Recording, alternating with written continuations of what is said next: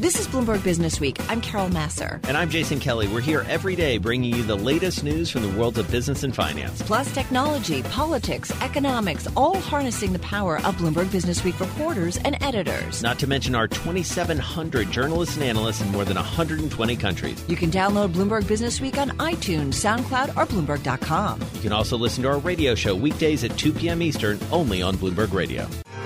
Let's see action. Let's see people. Let's see freedom. Let's see who. Well, there's certainly a lot of talk about some upcoming action, maybe as soon as next year, with some long-awaited IPOs, Carol Massar. Yes. The big boys. Lyft, Uber. The Holy Grail. Lonne Jaffe is here with us. He's Managing Director for Insight Venture Partners here in our Bloomberg Interactive broker studio. Lonne, great to have you back with us. So is next year the big year? This is when they all come out and everything changes? And or we find out what they're really, really worth? Or are we just in a new world of companies staying private? It's interesting. Companies are certainly staying private for longer. The market has changed a bit. The availability of private capital has made it possible for companies to IPO when they want to instead of having to IPO. And that's been pretty interesting in terms of the impact it's had on the timing. So you look at something like Uber or Lyft, and I do expect them to go out next year, and maybe even some of the other multi-sided marketplaces like Airbnb. But they'll do it because they want to maybe get currency for acquisitions or to provide liquidity to some of the early employees rather than because they need to find growth capital, which they can find in the private markets now. I mean, what are the numbers you're hearing? I'm just looking at some of the Bloomberg stories. $120 billion valuation for Uber? Yeah, it's in the ballpark of 10 times their revenue run rate, which is what people are whispering, which is very high. But the larger companies that have economic power, so demand-side economies of scale, something whereby the product gets better as more people use it, like Uber does, right, can actually get some really nice multiples in the public markets. Well, let's talk about that valuation question, because there is this thought out there that because the public market has not had a crack at these guys, haven't really gotten a look at what's really underneath the businesses, that these have been wildly overvalued over the course of many, many, many fundraising rounds. What's your take on that? You've seen a lot of these books. What do you make of that? Well, in the ride-sharing space, also, you have an increase in potential competition. I mean, even yesterday in the Tesla earnings call, Elon Musk mentioned that they're planning to go into the ride-sharing space. And even with a little bit of an Airbnb model where individual Tesla owners can put their cars on the grid and make up to 70% of the revenue in the ride-sharing and just give a 30% cut to Tesla. Right. Google's been thinking about going into the space more aggressively with Waze. And so I wouldn't be surprised to see them try to get into the public markets ahead of some of those formidable competitors getting traction. Our Shira Ovide, she writes a column, and she had put out a story earlier this month. $120 billion valuation doesn't necessarily make Uber a real company. Whether or not there's sustainability, I guess time will tell. And I'm thinking, Jason, about a story that's in the magazine this week that looks at Uber Eats and how they are using data to help existing restaurants come up with different food offerings and kind of creating a virtual restaurant for people in neighborhoods. So, let's not forget, they have an awful lot of data and they can put that to work. Yeah, we're increasingly investing in companies that have data-oriented economic power sources. So, for example, we invested in a company called Tractable that has does image recognition to assess how much it's going to cost to repair property damage to vehicles, or use data to do. We invested in a company called Kira Systems that does analytics on legal contracts. And so what can happen is if you get a company like that to scale, it can have more data and therefore get more customers, and it can be a source of economic power, a lot like network effects. So, Lonne, as all the attention gets focused on the Ubers and the Lyfts and the whatnots of the world and the IPO market, you're a guy who I'm sure is fielding a lot of calls and emails from bankers all the time about whatever's in your portfolio. What's the tone of the conversation? What are you saying back to them? Obviously, it's a case-by-case basis, but what's your general outlook as you think about this? So Insight Venture Partners has had 4 IPOs so far this year. Companies like DocuSign, Pluralsight, which is solving the technology shortage, skills shortage problem, and Smartsheet, Tenable, which is a cyber risk exposure company. In general, in our portfolio over the 20-some-odd year history of the company, we've had a little over 230 M&A exits and about 40 IPO exits. Huh. So that's about a 5x ratio. Yeah. So I would expect that ratio to stay more or less consistent over time. Being acquired by a public company in some ways is a little bit like an IPO. The business is still now public, right? Even though it's no longer a standalone business. But you're getting paid. Yeah, and companies it's not an irreversible process either. You can go public and then you can go private again and then you can go public again, like SolarWinds went through that process. Exactly. We see this a lot. But, does it make, because there is so much money sloshing around to invest in startups for for multiple years, as we've seen with the likes of Uber and Lyft and some others, does it make that when that company finally goes public, that it is kind of maybe a safer business because it's been around for a while? It's had to kind of maintain, it's an older business, I guess. Yeah, I do think a lot of CEOs have some anxiety over going public before their business model is completely hammered out, while they're still experimenting or they can't get consistent quarterly performance. Another thing is when you're private, you can get more help from your investors.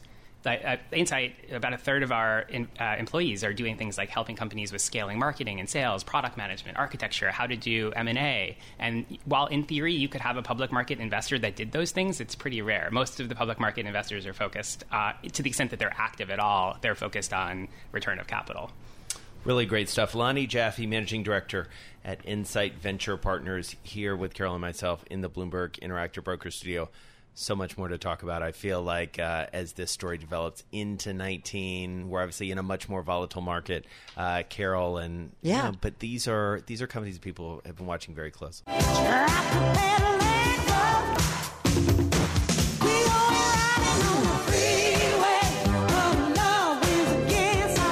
Check it out. Tesla shares rallying big time, surging at one point to their highest price in 2 months. Profit blowout reversing much of Elon Musk's damage to the stock. We're going to get into all of this. Dana Hull covers all things Tesla for us. She's technology reporter at Bloomberg News on the phone in San Francisco, along with John Thompson, also here, CEO and Chief Investment Officer at Vilas Capital Management, on the phone from Chicago and a noted short when it comes to Tesla.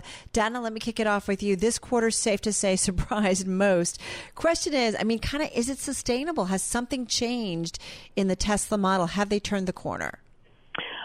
Well, certainly, it looks like they've turned a corner, but, as most people who follow the company closely know, they really pulled out all the stops in the third quarter to deliver as many cars as possible. You had volunteers, at delivery centers during the final weekend. You had people from throughout the company, moving cars around to all the different delivery centers. They really kind of pulled out all the stops to show a profit this quarter. And, while it's certainly good news, it's okay, can they do this again and again and again? Musk says that they, intend to be profitable going forward. And so now it's just a question of are they in a sort of cadence where they can just sort of do this without so many theatrics and without so many Hail Marys? All right, so John, come on in here. As Carol pointed out, you are a noted short. It's one of your biggest short positions in the top three, I believe. How do you read this report, and how are you playing this from an investment perspective? Well, as I discussed with the producer, I did cover the position, most of it, a couple days ago prior to the earnings release, just because the stock was not going down on bad news and in a bad tape. So, and I did feel like they were going to sort of pull a rabbit out of the hat. We're looking to reshort it as it trades higher here. But I think the main issue is that, yes, they sold a lot of these cars at very, very high ASPs, selling prices for, which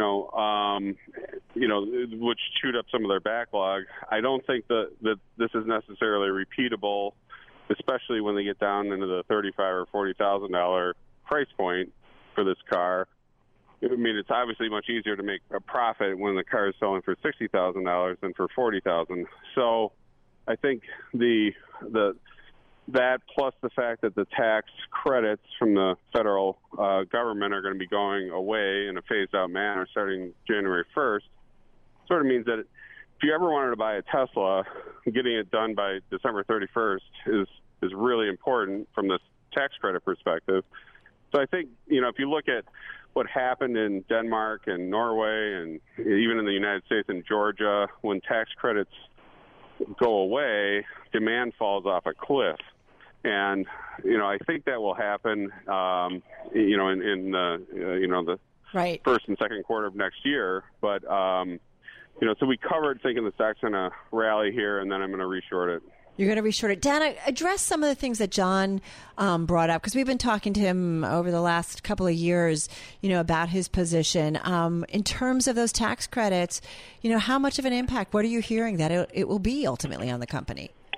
I mean, a lot of people, the tax credit is a big deal, particularly for people who want the $35,000 version of the car. But by the time the $35,000 version of the car comes out, the tax credit is going to have ratcheted down. So they're not really going to be able to take advantage of it. That said, a lot of people are kind of spending more money than they've ever spent on a car to get into a Model 3, and the trade-ins are not just coming from BMW and Mercedes and Audi. They're coming from Honda and Toyota Priuses, and so people are really stretching financially in order to get this car, in the way that you upgraded from your flip phone to your iPhone back in the day. And so, clearly the tax credit is it has a big impact for a certain demographic of owners, but not everyone. I mean, people are willing to pay more to get into this car. At least that's what I'm hearing. I mean, I've heard from a lot of people who, they really want the car. They were hoping to get the tax credit, but ultimately, this is still the most expensive car they've ever bought, and they're willing to pay that extra. So, John, I know we've talked to you about this a little bit in terms of your investment thesis. Obviously, part of it is model-based, and by that I mean financial model, not necessarily like Model 3, although maybe it's some of that too. But how much of this also is about the CEO, Elon Musk, and, Carol, even in framing where the stock is, talked about how the stock has now recovered everything that essentially Elon Musk took away by some ill-advised tweets. So how do you balance that out as you look at how to pursue this short? Well, he obviously has some extremely strong points. I mean, he's a fantastic marketer. He figured out that people want a fancy electric car before anyone else saw that market. I mean, he was watching Leonardo DiCaprio drive around in a Toyota Prius in Los Angeles saying, this is wrong. Right. And so I would say his genius is in marketing. On the other hand, I think there's a lot of things that have been done by him and the company that have pushed boundaries, and in my opinion have gone beyond the boundary of what is legal and ethical, and including his tweet about going private. I think eventually the accounting issues that I've seen, including this quarter, will catch up with them. But for now, it's sort of he's trying to save the planet, get off his back, is sort of the mantra of the longs, and that's a hard thing to fight. I mean, I don't know, Dana. It's interesting in the story that you got out on the Bloomberg today. I guess, I don't know if you talked with or the Daimler chief financial officer made some comments, I guess, after the results and said how they bode well for the auto industry's wider rollout of electric vehicles. How do we see this story? Should we look at it as, Tesla specific or more broadly an EV story? Well, so the Daimler comments, I believe, were made on the earnings call. But, I mean, I do think that there is an appetite for electric cars, and Tesla, is the only company that just makes electric cars. Now the other automakers are kind of rolling out theirs. Whether they catch up or, I feel like so oftentimes the conversation is framed as which automaker is going to be the Tesla killer. And to be clear, the goal is not for different makers of electric vehicles to be killing each other. The goal is to kind of transition people from driving ICE cars to electric, and so that's sort of slowly beginning to happen.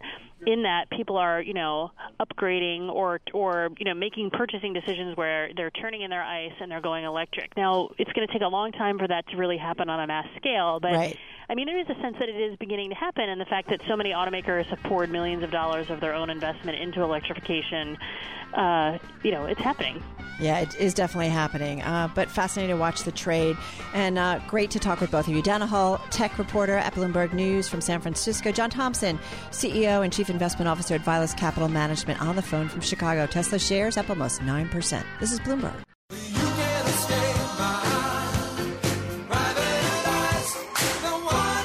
All right, well, Carol Massar knows that my favorite part of any show is when we get to talk a little private equity, especially when we have one of my favorite people stopping by the studio, Alisa Wood. She's a partner at KKR. You might have heard of it.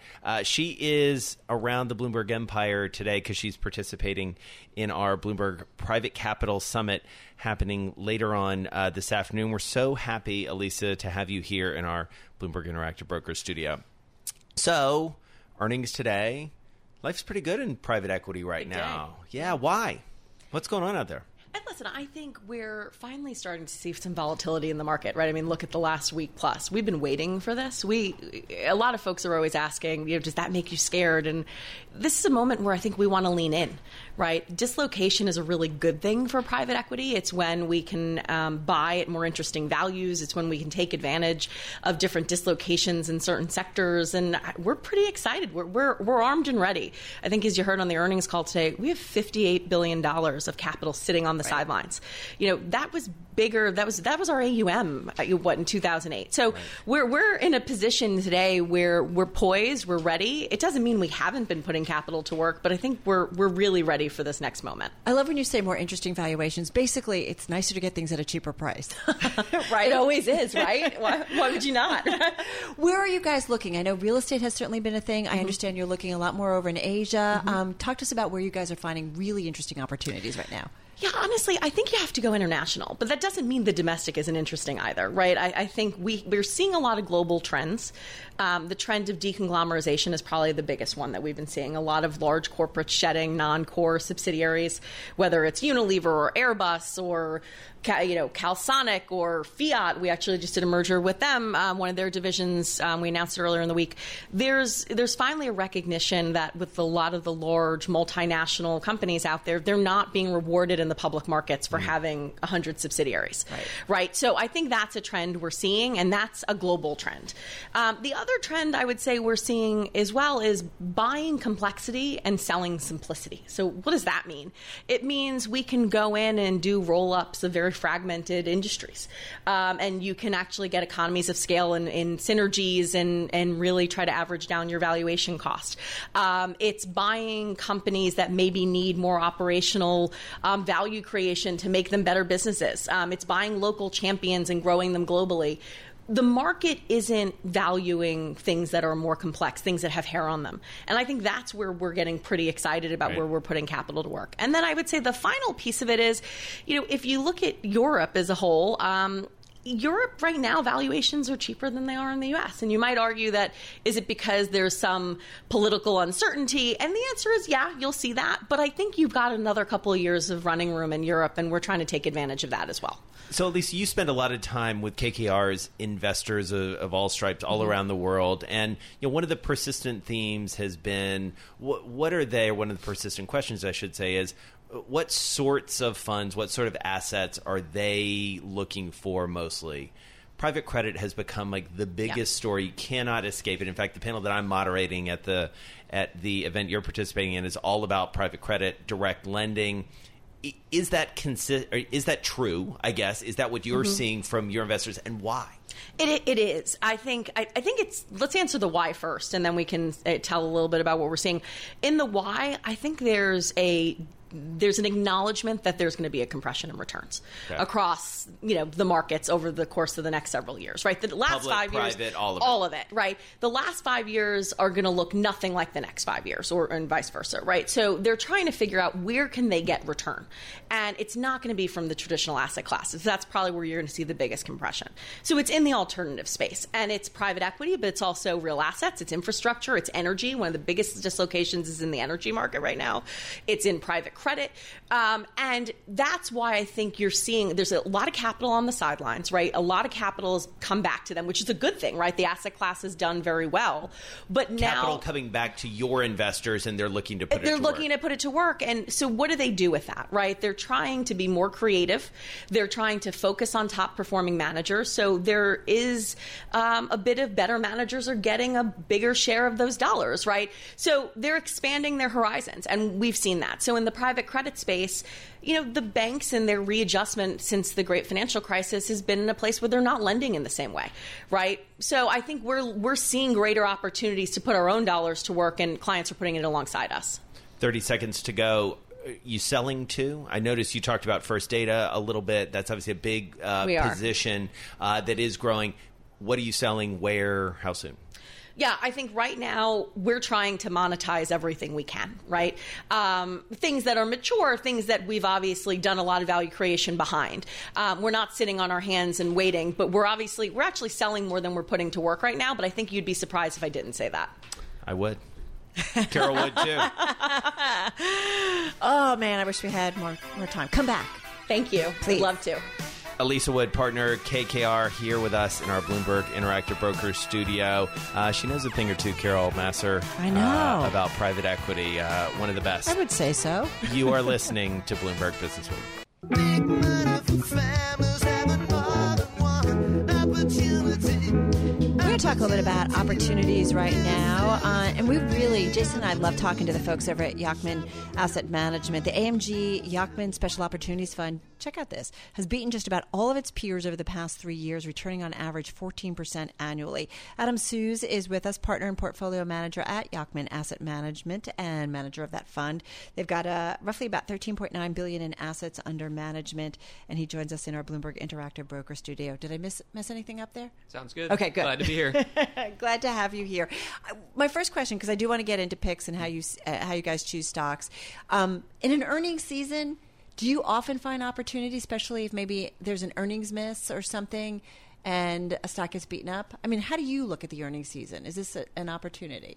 It's always an opportunity when stocks are moving either up or down. We're bottom-up stock pickers. We focus a lot on the individual businesses, the business quality, and most importantly, the price that we're paying. My fund is able to look globally all over the world and invest in any size company, so there's a lot of opportunities out there. But certainly when stocks are moving up or down, it gets us interested because it might get us to a place where we think from that price there's attractive risk-adjusted returns going forward.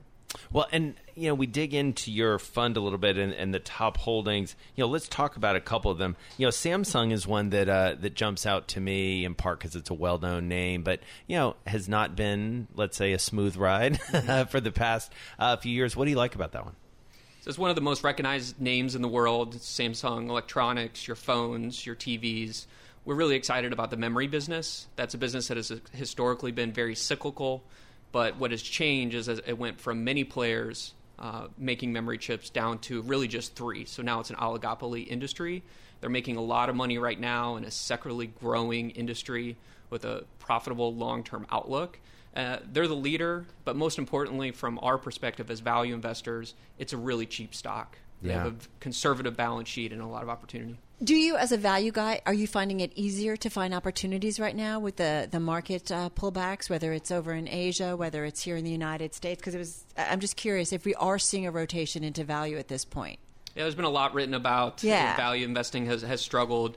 The nice thing about the Special Opportunities Fund, it can invest anywhere. So there's a very wide opportunity set. It's heavily focused now internationally. So over 70% of the portfolio is invested outside of the U.S. Because there are better value opportunities? Because that's where we're finding the best opportunities. Is that recent? Is that shift recent? It's actually since the fund was launched 4.5 years ago. It's always been overweight international, roughly call it 60 to 75% outside the U.S. So where are you finding opportunities outside the U.S.? You mentioned Samsung, certainly. Yeah, there isn't a top-down theme or specific area of the market. Certainly, if you look at the Hong Kong market or an area where prices have been going down recently, we're constantly trolling for opportunities through there. But our goal really is to just turn over lots and lots of rocks to try to find a few undiscovered gems. For example, Bentham IMF is the top holding in the fund. It's a litigation finance company based in Australia. Wow. Litigation finance. So how do you find a company like that? we turn over those rocks. Yeah. We look at hundreds and hundreds of companies to find a company like Bentham that's in a niche industry that's growing and offers attractive returns, but is relatively unique. It's not covered by banks. It's based way over in Australia. It's small. It is small, but in a very growing industry. When you look, the amount of their case portfolio, if you look 4 years ago, was $3 billion. Now it's $5.8 billion. So they're showing strong growth, and we think it can be a much bigger company over the long term. When you say you turn over rocks, in other words, you've got algorithms and that are popping up stocks, and then you start digging deeper? So not so much algorithms, but the old school value investing, looking at lots and lots of annual reports, screening for potential opportunities, and finding the ones that we think for our investors offer attractive returns. So what else, if you had to pick another of your top 10, would you point out? So another company I'd point out is a company called Computer Services. Boring name, but actually a pretty solid business. Sounds made up. Yeah, it's a solid business underneath. Come on, people. Couldn't you have done better? I know. It's a tough How about interesting computer services? It's a tough one to Google, but they do community software for community banks. 18 years in a row, they've grown profits through the Great Recession. Right? Yeah, Based middle in of nowhere, Kentucky. Right through the Great Recession, they grew earnings. Competitors like Fiserv or Jack Henry trade at 30 or 35 times earnings. This does a very similar business, grows in similar rates, but it trades over the counter. It doesn't trade on a major exchange. Is it potentially a takeout by one of the bigger financial players, maybe? I think at some point, the natural goal would be to sell. But right now, they continue to compound value. And it's a type of business that offers safe, sort of risk-adjusted returns at this point in the cycle when broadly the markets are expensive. And so going back a little bit to something that Carol asked near the top of the conversation, how does your analysis change? How does even your team's approach change as we go into a market like this? It feels very different. I mean, we just come into the studio every day. It's a different feeling market. Are you guys down in Austin just sort of heads down, doing your work, your team sort of doing all this analysis, or do you take a different approach at all in a market like this? Only about 30 seconds. We spend a lot of time, bottom up, looking at individual opportunities. This lack of volatility that we've had in kind of the last 2 years is probably the more unusual thing. Yeah. What we've seen in the last month or so is a little more usual. And as value investors who like dispersion, like stocks moving up and down to try to find a few opportunities, we look at it as an opportunity. I think that's such an important point because we keep saying, oh, my God, the market's moving. Well, that's more normal and typical versus the complacency we've seen for a long time. And we have talked to a lot of value guys who are sort of saying, all right, let's get back to work. Finally. Very good stuff. Adam Sue's partner and portfolio manager at Yacktman Asset Management. Your fund, the Special Opportunities Fund, the AMG Yacktman Special Opportunities Fund, top performer. Thanks so much for being with us. Thanks for listening to Bloomberg Business Week. You can subscribe to the podcast on iTunes, SoundCloud, or Bloomberg.com. You can also listen to our radio show every weekday at 2 p.m. Eastern, only on Bloomberg Radio.